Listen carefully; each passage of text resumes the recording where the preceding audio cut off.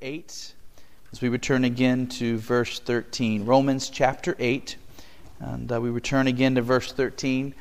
To keep our context in mind, we will begin reading in verse 12. Romans 8, we'll read verses 12 and 13. Verse 13 is our focus. This is the Word of God. So then, brothers, we are debtors, not to the flesh, to live according to the flesh. For if you live according to the flesh, you will die. But if by the Spirit you put to death the deeds of the body, you will live.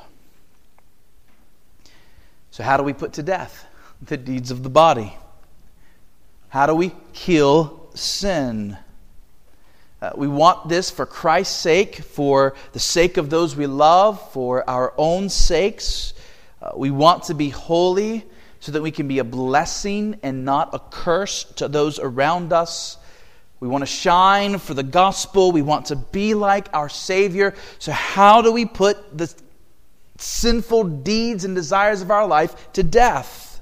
And Paul's answer is that we do this by the Spirit. And we've been unpacking those three words. Then what in the world does that mean? By the Spirit. And we've seen that we have good biblical grounds to say at least three things. First, this means by the power of the Spirit that comes to us as we believe the promises of Christ. We fight sin in the strength that God provides, not in our own strength. We've seen also that this must mean making use of prayer. We plead with Christ to give us more of the Spirit's sanctifying work in our lives. And then third, we've seen that this means making use of those means of grace that serve as the Spirit's instruments, tools in making us holy. So to put this as concisely and as clearly as possible, to kill sin by the Spirit means to kill sin through faith, through prayer, and the means of grace. Faith, prayer, and the means of grace. Now, we're asking three questions about the means of grace. And the first one was this: what are the means of grace? And I argued this morning that though it comes to us in many different forms, the ordinary means that the Spirit uses to make us holy is the Word of God. Word of God read, Word of God proclaimed from that pulpit, this pulpit, the Sunday school lectern. The Word of God sung to us, the Word of God brought to our minds through the encouragement and admonition of other believers. The Word of God informing and instructing us and giving meaning to baptism and the Lord's Supper. Jesus quoted the Word to the devil when he was tempted. And he said, "Man shall not live by bread alone, but by every word that comes from the mouth of God." It is by the Word of God that we live. It is by the Word of God that we grow and have nourishment and become strong. If you want to be mature, this is the way, the Word of God. Now, tonight we come to our second question, which was this: how does the Spirit use the means of grace? Okay, Justin, you're saying that the Holy Spirit uses the Word as an instrument to make us holy. What does that mean? Right? What does that look like? How does the Spirit use the Word to make us holy? Ask those questions, church. Don't just hear the Spirit uses the Word to make us holy and say, that's nice, and move on. Ask questions. It's when you ask questions that you get to the good stuff. This is where the treasure is. How does the Spirit use the Word to make us holy? And the answer is this: the Spirit's way of making us holy is precisely the same way that the Spirit used the Word to convert us to begin with. In other words, the Spirit doesn't first do one kind of work through the Word of God and bring us to faith, and then do a totally different kind of work through the Word to make us holy. No, not at all. It's the same work. The Spirit is a good workman, and He does His work well, and He does His work with power. So what I want to do is I want to use a couple of stories and a couple of passages to explain how the Spirit uses the Word to make us holy. So first, a story of conversion. John Skinner. John Skinner was the kind of man that we would have thought would never be converted. John Skinner saw the revival that was happening around him, and he thought it was simply a bunch of people getting caught up in senseless enthusiasm. And he was a rational man, and he hated what he saw going on around him. And it just so happened that John Skinner was an itinerant fiddle player. He would travel from one place to the next place, being hired to play his fiddle at various parties, weddings, community events. That was his job. And in the providence of God, John Skinner was in Gloucestershire. Probably was his hometown, when the great preacher George Whitefield came to preach. And John Skinner decided that he would do something to disrupt the gathering where Whitefield was going to be preaching. He went to the church building where Whitefield was going to speak, and from outside he set up a ladder that would go up to a window close to the pulpit. And his plan as a fiddle player was that as soon as Whitefield would begin to preach, he would begin to play his fiddle so loudly that it would disrupt the service and hinder what was happening. So Whitefield comes to the pulpit, and he announces his text and began the introduction to his message, and Skinner gets ready to play. But before he plays, he needs to tune his instrument. And so he's turning the pegs and plucking and trying to make sure he has it right. And as he's doing this, he's listening to Whitefield's introduction and to what Whitefield is saying. And the more Whitefield speaks, the more Skinner became engrossed in his message. And the man who thought that religion was all hysteria and ridiculousness left that day a Christian. In fact, we are told that he became not only a follower of Christ, but a man who fell in love with and took a special interest in the psalms and the hymns of the church. And he ended up giving his gifts and talents to the glory of God.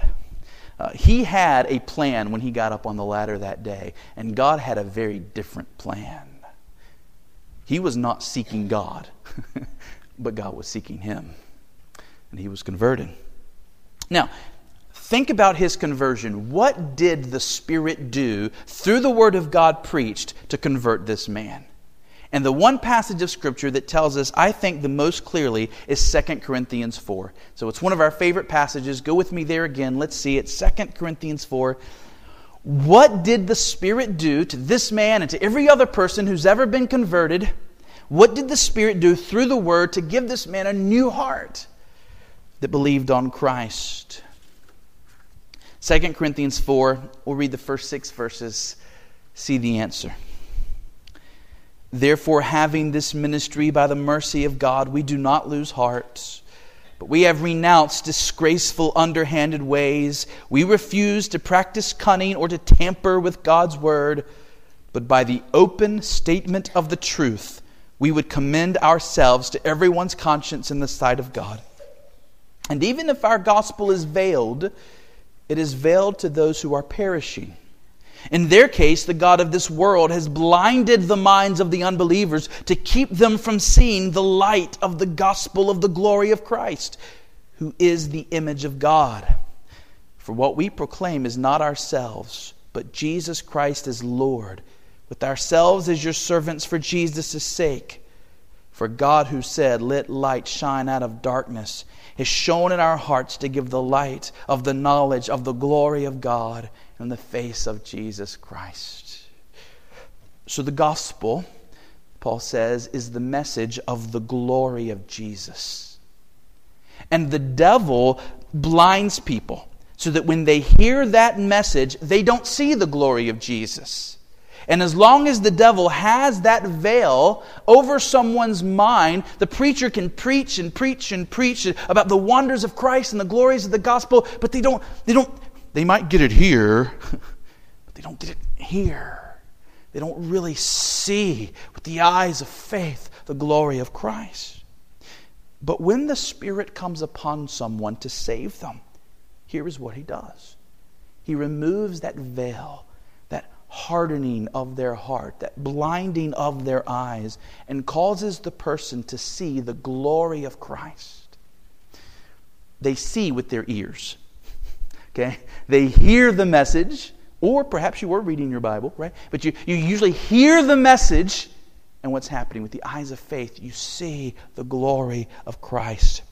The God who said, "Let there be light," speaks into our dark hearts by the Spirit to give the light of the knowledge of the glory of God. And that's what it is. It's the glory of God come to us in the face of Jesus Christ. So to put it simply, the way the Spirit saves us through the Word is by causing us supernaturally to see the glory of Jesus in the Word. When we see the glory of Jesus and the perfect Savior for sinners that He is, we cannot help but believe. We cannot but desire to be His and to trust Him and to follow Him. Those who hear the gospel and don't believe, it's because they haven't really seen yet. But when you see, you love and you follow the Savior that you've come to see. So, the Spirit caused you to become a Christian through the Word, however it came to you, by causing you to behold the glory of Christ so that you loved Him and wanted to follow Him. Now, if that's how the Spirit converted you, how do you think He grows you up? What is He doing through the Word in all of its many forms to make you mature? It's the same thing. Look up a few verses, 2 Corinthians 3, beginning in verse 15. 2 Corinthians 3, beginning in verse 15. Yes, to this day, whenever Moses is read, a veil lies over their hearts. But when one turns to the Lord, the veil is removed. Now the Lord is the Spirit, and where the Spirit of the Lord is, there is freedom. And we all, with unveiled face, beholding the glory of the Lord, are being transformed into the same image from one degree of glory to another. For this comes from the Lord, who is the Spirit. So notice that we're talking in this passage about being transformed into the image of Christ. And Paul says this happens from one degree of glory to another. It's a process. We talked about that this morning. Sanctification is a process, and it's a process that comes from the Lord, who comes to us in the person of the Spirit. So Paul says in this passage that the Spirit is transforming us by degrees. But how? How is the Spirit doing it? We all, with unveiled face, beholding the glory of the Lord, are being transformed. How are you converted? You beheld the glory of Jesus as the Spirit gave you sight to see Him in the Word. How do you grow up? You continue to behold the glory of Jesus as the Spirit gives you sight in the Word. Just as the Spirit caused us to see the glory of Christ and converted our souls, He now continues to give us more and more glimpses of the glory of Christ. And the more we behold Christ, the more we become like Christ. And church, what does the Spirit use to show Christ to us? It is the Word. In fact, what's interesting is that in this passage, Paul's talking about the Old Testament. He says when Moses is read, he's talking about Genesis, Exodus, Leviticus, Numbers, Deuteronomy. And he says even when the Old Testament is read, it's all about Christ. And then it's as you read Leviticus and you see the glory of Christ in Leviticus that you get transformed and become more like the Savior you see in those pages. This is what the Spirit does. The Spirit uses the Word to show us Christ. And the more we see Him and savor Him, the more we become like Him. Now, my second story is something I heard recently that I found very astounding and interesting. It was a testimony about how little of God's Word Christians have in some parts of the world and have had at certain points in history. You see, if the Word of God is what the Spirit uses to grow His people, what about those people who have believed on Christ but have very, very little of the Word of God? You see, we're blessed. You do know there are Christians around the world who can't go onto their bookshelves and pull out a Bible.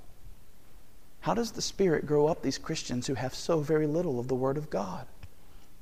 Well, the Spirit is so powerful and so mighty that He can sanctify God's people even in those places where the means of grace is scarce. William Lane Craig was telling this story. William Lane Craig is an apologist who seeks to defend the Christian faith against those who would attack it. And he said that he was visiting Russia back when Russia was still the Soviet Union, while communism was still the official ideology of the nation. And remember, during that time, the Soviet Union was completely committed to destroying all religion. Atheists were considered the higher people, the better people of the land. The government was militantly atheistic. And Protestant Christians often found themselves forcibly sent to mental hospitals where all kinds of things were done to them to try and rehabilitate them to their senses and to atheism. It was very, very hard for Christians behind the Iron Curtain in Soviet Union Russia. It was very hard for them to obtain a Bible or a Christian book. So William Lane Craig says that back then he was in the Soviet Union and he met a few Christians in Moscow. And these were obviously dear believers in Christ. And he was surprised that some of them were very strong in their faith. And he asked one man, he said, "What resources have you had to help you walk the Christian walk?" And here was the man's answer. He said, "Well, there is an encyclopedia of atheism published by the state, and sometimes by reading what that book attacks, we see what we as Christians are supposed to believe." Isn't that astounding? That's what he had. This man was learning the Word of God from an encyclopedia of atheism attacking the Word of God. And the Spirit took this device of Satan and completely used it in a way opposed to what Satan was trying to do.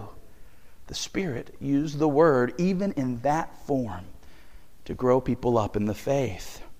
So this is the power of the Spirit of God. He used the Word to show these people Christ and to grow them up.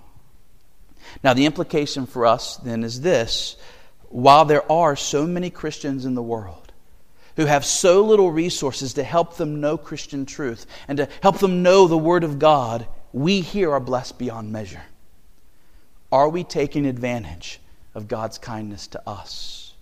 And are we passionate about getting the Word of God to those Christians, brothers and sisters in Christ around the world who are hungering and thirsting for it? Some of you may have seen videos on YouTube and Facebook where, forgetting the name of it now, but there's a video series that shows, for example, one clip was of an airplane delivering Bibles for the first time to a tribe that had come to Christianity through the preaching of the gospel, but they'd never had a Bible of their own in their own language. And it showed as the plane was landing, the people dancing around and celebrating and just absolutely thrilled, overcome with joy because they were going to be able to have the Word of God. We need to remember that there are people like that out there, many of them. And we ought to be passionate about getting the Word to the lost, but even to our brothers and sisters in Christ who sometimes don't have it. All right, this leads to our third question. We've seen what the means of grace are, especially the Word of God. We've seen how the Spirit uses it. He uses the Word to help us see the glory of Christ, His wisdom, His power, His goodness, all of Christ. So how are we to use the means of grace? How are we to use the means of grace? That is, how do we walk with the Spirit in this endeavor? How do we cooperate with the Spirit with the Word of God? We could spend a lot of time on this, so I'm going to narrow what I have to say simply on this. How can we make good use of the Word of God as it comes to us in our personal times of reading, our family worship, our corporate worship? How do we make good use of the Word of God in those times? So, here we go. First, how do we approach the Word of God? if this is what the Spirit uses to show us Christ and to make us more like Christ, what does it mean for us to make good use of the Word of God as we approach it? Let me give you 6 very brief points, and these could all be a sermon. I'm going to give you like 2 sentences on each, okay? 6 points about how to use the Word of God well. Number 1, we must approach the Word of God with prayer. That is, the Word of God on its own will have no effect on our lives unless the Spirit uses it to give us glimpses of the glory of Christ. So the Word of God should always be approached and accompanied by prayer. Number 2, we must approach the Word of God with faith. We do not approach the Word of God, our daily Bible reading or the Sunday sermon or the Sunday school lesson. Don't approach that as a critic, ready to decide which parts of God's Word you find acceptable. Nor do we approach the Bible in some sort of superstitious way, as many in the Orthodox churches of Asia and Europe do, where they think that just by hearing it, even if it's in a language they don't understand, they think there's something magical, something mysterious about just hearing the Word of God that somehow transforms them. That's not how we're to approach it, not in a superstitious way. No, we are to approach the Bible as disciples of Jesus, trusting Him, ready to learn from Him, ready to receive what Jesus has for us. We're to receive the Word with hungry, humble, eager hearts, that is, with faith. Number 3, we must approach the Word of God with awareness. It is so easy for our personal times with God, our family worship, our corporate gatherings to become mere routine. Now, by the way, they should be routine, but they shouldn't be merely routine. That is, we must constantly remind ourselves, this is the Word of God. When you get up and do your Bible reading in the morning, don't let it become stale as if it's just some duty. Remind yourself, I am about to receive the Word. This has authority over me. I should approach this with reverence. This is better than gold and sweeter than honey. This is something I deeply need. Always approach the Word of God with awareness of what a gift it is, what role it ought to have in your life, and how deeply you need it. Number 4, we must approach the Word of God with purpose. The Bible is a sword, but a sword is only helpful if you use it rightly, with skill and with purpose. Handling a sword without careful intention and skill can hurt you. When you come to the Word, or when the Word comes to you, remember its purpose, that the Spirit is using the Word to make you like Jesus. The Word is not mainly to make you smart. The Word is not mainly to be used to help you win an argument. The Word is not mainly to be used to entertain you with fascinating stories. The primary purpose of the Word is to make you a gentle person, a loving person, a humble person as you behold the glory of Christ in its pages. Approach the Word of God with that desire.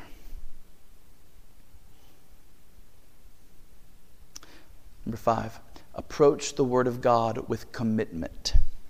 If this is the chief and ordinary means of grace that the Spirit uses to make us holy, then we must be committed to receiving the Word of God in all the ways that the Bible commands.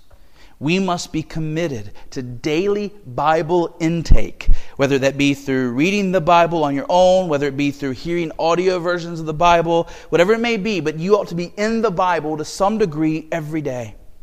We need to be committed to singing scriptural songs, to learning the Bible in our families, to being present at the gatherings of the local church. People don't become holy by accident. You understand that? People don't become holy by accident. It takes commitment. And if the Word of God is the instrument that the Spirit uses, then it requires a commitment to the Word of God. Be devoted to receiving God's teaching in all of the ways He's ordained it to come to you. Be committed to the Bible for your soul, just as you are committed to eating every day for your body. Right? Do you ever go a day and you think, I forgot to eat today? Right? Just slipped my mind. I haven't eaten all day. That never happens to me. Never. Okay? Well, that's how it ought to be with our soul. that we are so committed to the Word of God that there's never a day where we come to the end of it and say, I haven't read the Bible today. No, of course we have. We've come to it again and again in various forms because we need it for our soul. Number 6, we must approach the Word of God with consistency. When Paul says to put to death the deeds of the body by the Spirit, he doesn't mean do this occasionally. Right? Do this from time to time. No, he means this is a daily battle. And this war requires consistency. And since the Word is your sword, since the Word is the chief instrument in this battle, you must come to the Word consistently. In all of its forms. Maybe you come to church a lot, but you've noticed that just in the way things have been scheduled, you've missed a lot of Lord's Supper Sundays, right? Be careful about that. You need to be here for the Lord's Supper whenever you can be. It's a special means of grace that through which God teaches us His truth and encourages our faith. Maybe you're very faithful in church attendance and hearing the Word here, but maybe you're very seldom involved in Christian fellowship around brothers and sisters who can speak the Word to you in encouragement and admonishment. Don't forsake that.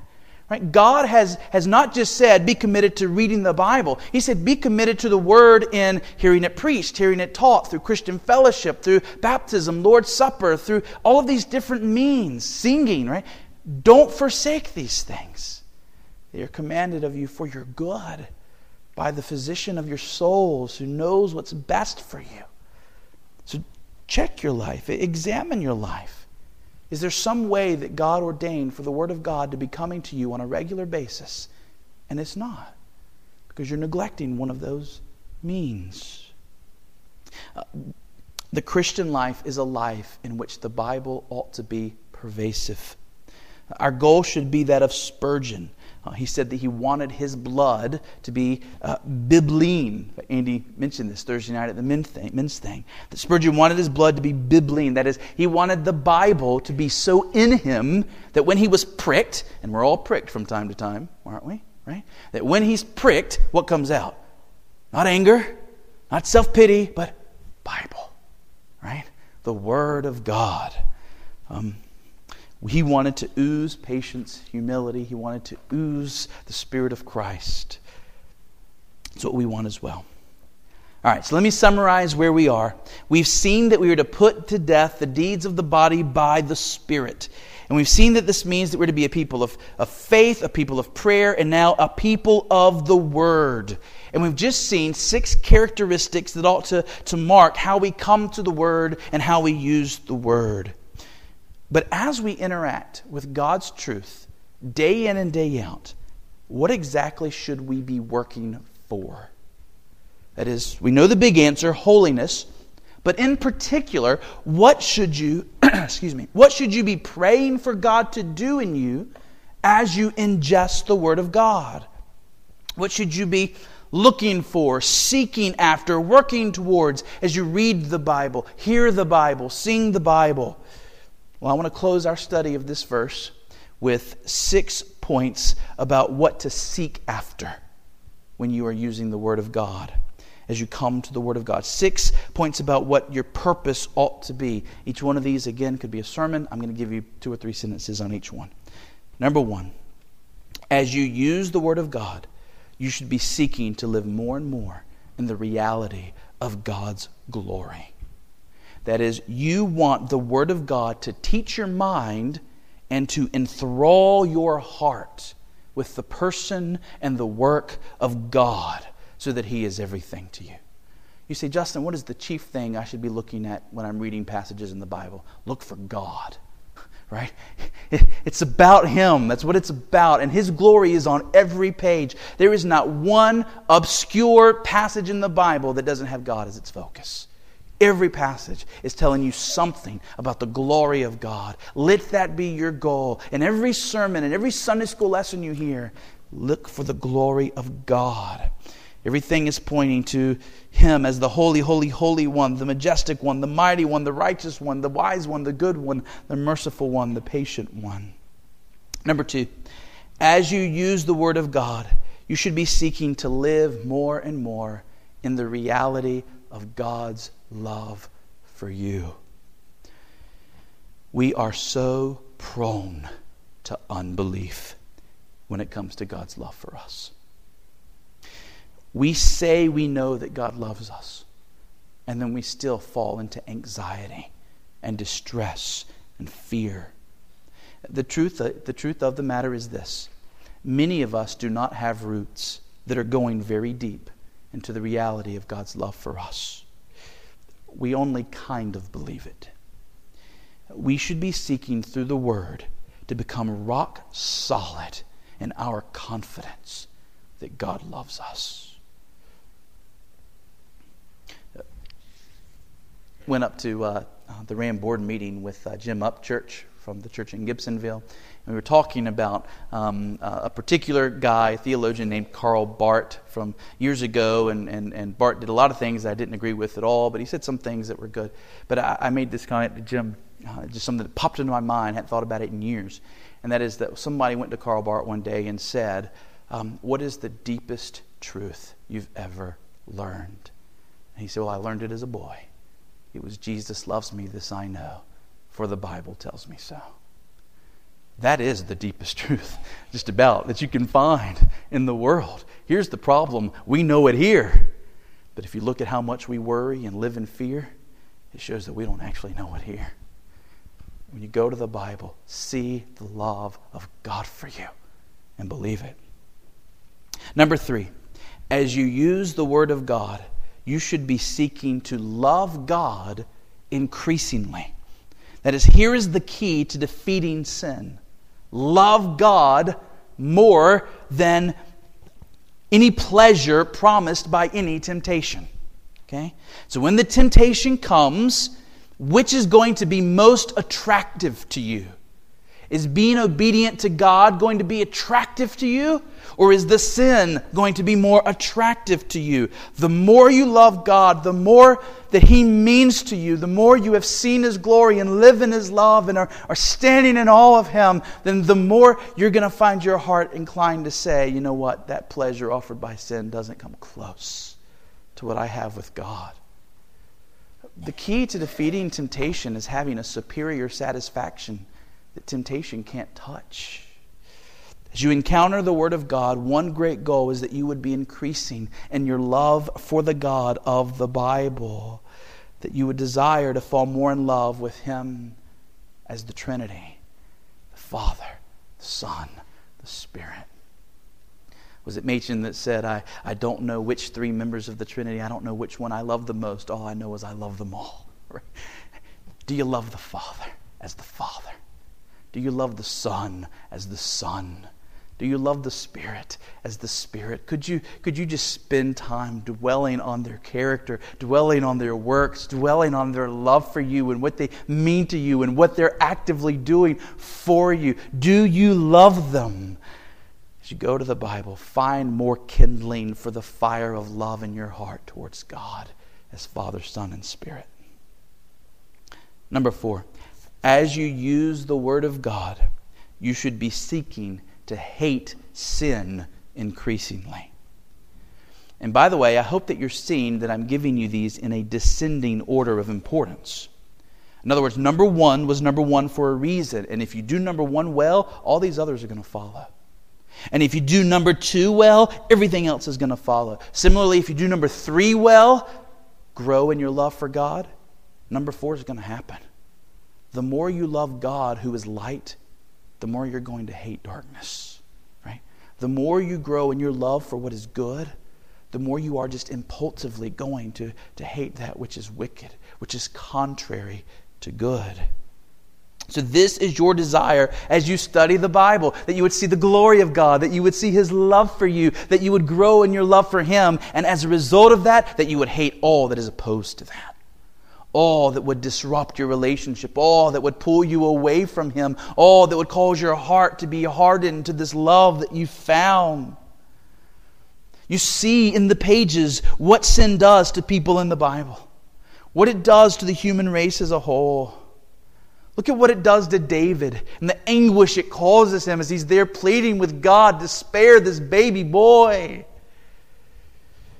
See the consequences of sin that come upon the people of Israel. See Jesus taking the punishment for sin on the cross. And in the pages of the Bible, let it all cause you to see sin as it really is in all its ugliness. And then number 5, as you use the Word of God, you should be seeking to become increasingly familiar with the devil's schemes. That is, a good fighter will seek to know the ways of his enemy. He will seek to know the tactics of his enemy, especially one whose chief weapon is deception. The devil's chief weapon is deception, which means this is an enemy that you need to study closely. You need to know his ways. Some weeks ago, Pastor Merle on a Wednesday night showed us from Scripture some of the devil's ways. Right? False teaching, the perversion of the gospel, deceiving people about their true standing before God, deceiving people about the dangers of bad company, and on and on and on.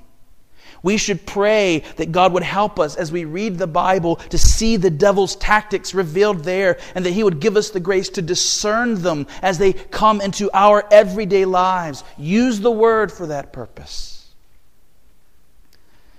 And finally, number 6, as you use the Word of God, you should be seeking to learn. We've seen it again and again. The Christian's offense and the Christian's defense against sin. It's all over the Bible.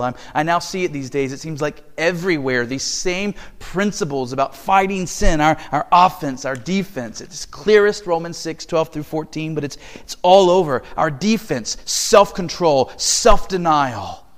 Right? And our offense, killing sin by doing its opposite. Working hard to cultivate the fruit of the Spirit and to do good, because it is hard to be tempted to greed when you're in the middle of being generous. And it is hard to be tempted to bitterness when you're in the middle of showing kindness to people. If we simply do what Jesus calls us to do, as much and as often as we can, there will be no opportunity for the devil. There will be no opportunity for sin. A life of obedience, of intentional obedience, is the best attack against sin. But we need the Word to teach us what that obedience looks like. We need the Word to give us the instruction we need to live a life of full obedience. So Mount Hermon Missionary Baptist Church, let us kill sin by the Spirit. As Romans 8:13 tells us, what does it mean to kill sin by the Spirit? Kill the sin by faith, believing what the Bible says about you. Kill the sin through prayer, by pleading with God to rid it out of your life. And kill sin in your life by absolutely deep-rooted conviction and commitment to the Word of God, using it for the purpose of seeing Christ in every page and letting that have its work and effect in your soul. We're done with Romans 8:13. It's time to move to Romans 8:14, but we're not for a while. What we're going to do over the next 7 messages is a detour. What does this look like in real life? We're going to take the 7 so-called deadly sins. You realize that there's not just 7 deadly sins, right? Live according to the flesh, you will die. But we're going to take what Catholics call the 7 deadly sins as example sins. And over the next 7 weeks, we're going to look at, all right, what about the sin of pride? I struggle with the sin of pride. What does it look like for me to attack the sin of pride in light of everything we've just seen over these last 4 sermons of Romans 8:13? Maybe you don't need the nitty-gritty, but we're going to have these next 7 sermons for my sake, if nothing else, and I hope you will benefit from it, because I need the nitty-gritty. I need to know, what does this actually mean? And so we're going to talk about pride and greed and lust and envy and all of these different sins that plague. We're talking about 7 of them to put this into practice. And then we'll come back to Romans 8 and pick up with, if this discourages you, all this talk about sin, and I hope it doesn't, but if it does, understand what's about to come. We are about to talk about one of the sweetest doctrines in the world, as we talk in Romans 8, 14, 15, 16, 17, about the fact that us rotten sinners have been adopted as children of God. and what that means. The rest of Romans 8 is really just blessing upon blessing and glory upon glory. There are good days ahead for us as a church, Mount Hermon, as we study Romans 8. So I'm excited about it. But let's not rush there yet. 7 sermons on killing sin, and then we'll get there. Let's pray.